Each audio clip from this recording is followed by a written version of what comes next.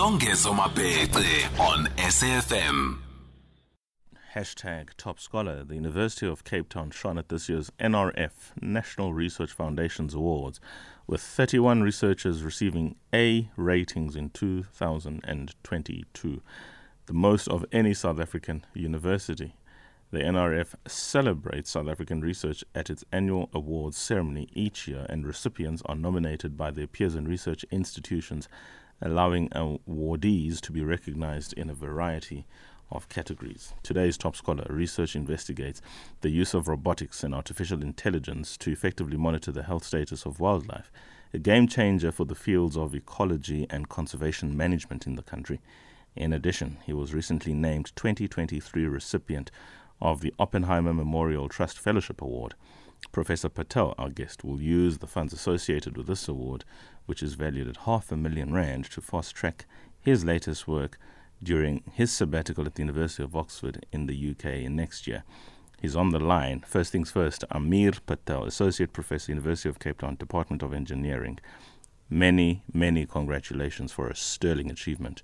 Prof, good evening. Welcome. Evening, Songezo. Thank you so much for having me. It's a great honor. Talk to us about your plans for sabbatical next year. I mean, it doesn't come higher than that. R500,000 in the pocket for your research at the University of Oxford. That's a high accolade. Thanks so much, man. I think I'm a bit of a workaholic. I guess I should be taking the sabbatical to relax, but I'm going to embark on a new project. And it's quite exciting, and it's something that I've been sort of since the pandemic really had this idea that we should be monitoring the health of wildlife, as you know, because it's really it's becoming more and more prevalent that our health and wildlife and the environment is very much intertwined. Mm-hmm. And the system that I'm developing is hopefully going to be able to predict when animals are sick, so that we can actually either take intervention or, warn the public and so on. And it becomes more pronounced when you're talking about endangered wildlife, for instance, like the rhino. I mean, the cross-functionality of your research is not just limited perhaps to the health, but also just to monitor numbers and movements and where they are feeding and where perhaps they might be largely in danger from poachers and the like. Yeah. So, I mean, a big component of the work is actually, I've been chatting to sandparks, South African national parks, quite a bit, and they're very interested from the perspective of lion health. So lions actually get a whole bunch of diseases from us and our domestic animals. So things like canine distemper virus or rabies virus, bovine tuberculosis, those kinds of things can actually cross over into lions and the pride and spread across the entire ecosystem. And the only way that they can at the moment figure out something is wrong is either to find dead or dying lions or analyze the blood samples. So then by that point it's too late. The idea with my system is for us to sort of come up with a new way of doing things with camera traps to be able to detect things like lions or just animals in general, the heart rate, breathing rate, the body temperature, so that we'll know if something's up. Of course, I would think this is a concern, or a concern not because one is worried, but a concern simply because just to manage the instincts of a wild animal and for it to enjoy its body without, if you like, human intervention, because we're part of the problem. Where would, or how invasive or intrusive would essentially these devices be? I don't know if it's medical or technological devices, but whatever it is, where would it sit and how would it impact on the mobility of the life of the wildlife?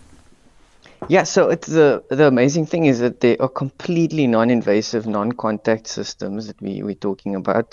So, if you can imagine the way that a camera trap works, or camera, where the animal will walk past it and it'll be, maybe within a meter to up until 10 meters. And then we will be able to, without touching the animal, through various sensing systems, measure the health status. So Yeah, the equipment completely is not touching it. located against the earth, if you like, or against the tree or Yeah. whatever. Very well. Yes. But of course, now this is something not just useful for sandparks, but I would imagine those in agriculture, particularly livestock, would be interested. I mean, just very recently, there was a case of livestock being banned in the Eastern Cape. I just forget now because I'm just thinking off the cuff, but there was a question of bovine something in the Eastern Cape, which meant that cattle in the Eastern Cape couldn't move from one town to the other because of this outbreak, whatever it was. So I'm just thinking this sort of technology could potentially or just as much be useful. Yeah, Foot and mouth. 100%. So, I mean, Thank you, Lesego. Lesego was talking about foot and mouth. I mean, the Eastern Cape. So yeah. It would be foot and mouth disease. Yeah, definitely. So, I mean, the idea is our first animals we're going to look at are domestic animals. So initially we're going to look at dogs, and then, for something of a comparative size to a lion. And then the other end, we're also going to look at really small animals. So we're busy working with UCTL Sciences looking at just doing some rats. So, because they're nice and easy to work with, and we can poor validate our rats, systems. these guys. And but yeah, no, definitely, we actually in the moment we're busy patenting and applying for patents for these various systems, because there are the huge implications for the agricultural sector. Make lots of money, man, and protect South Africa's intellectual property. Well done, Amir.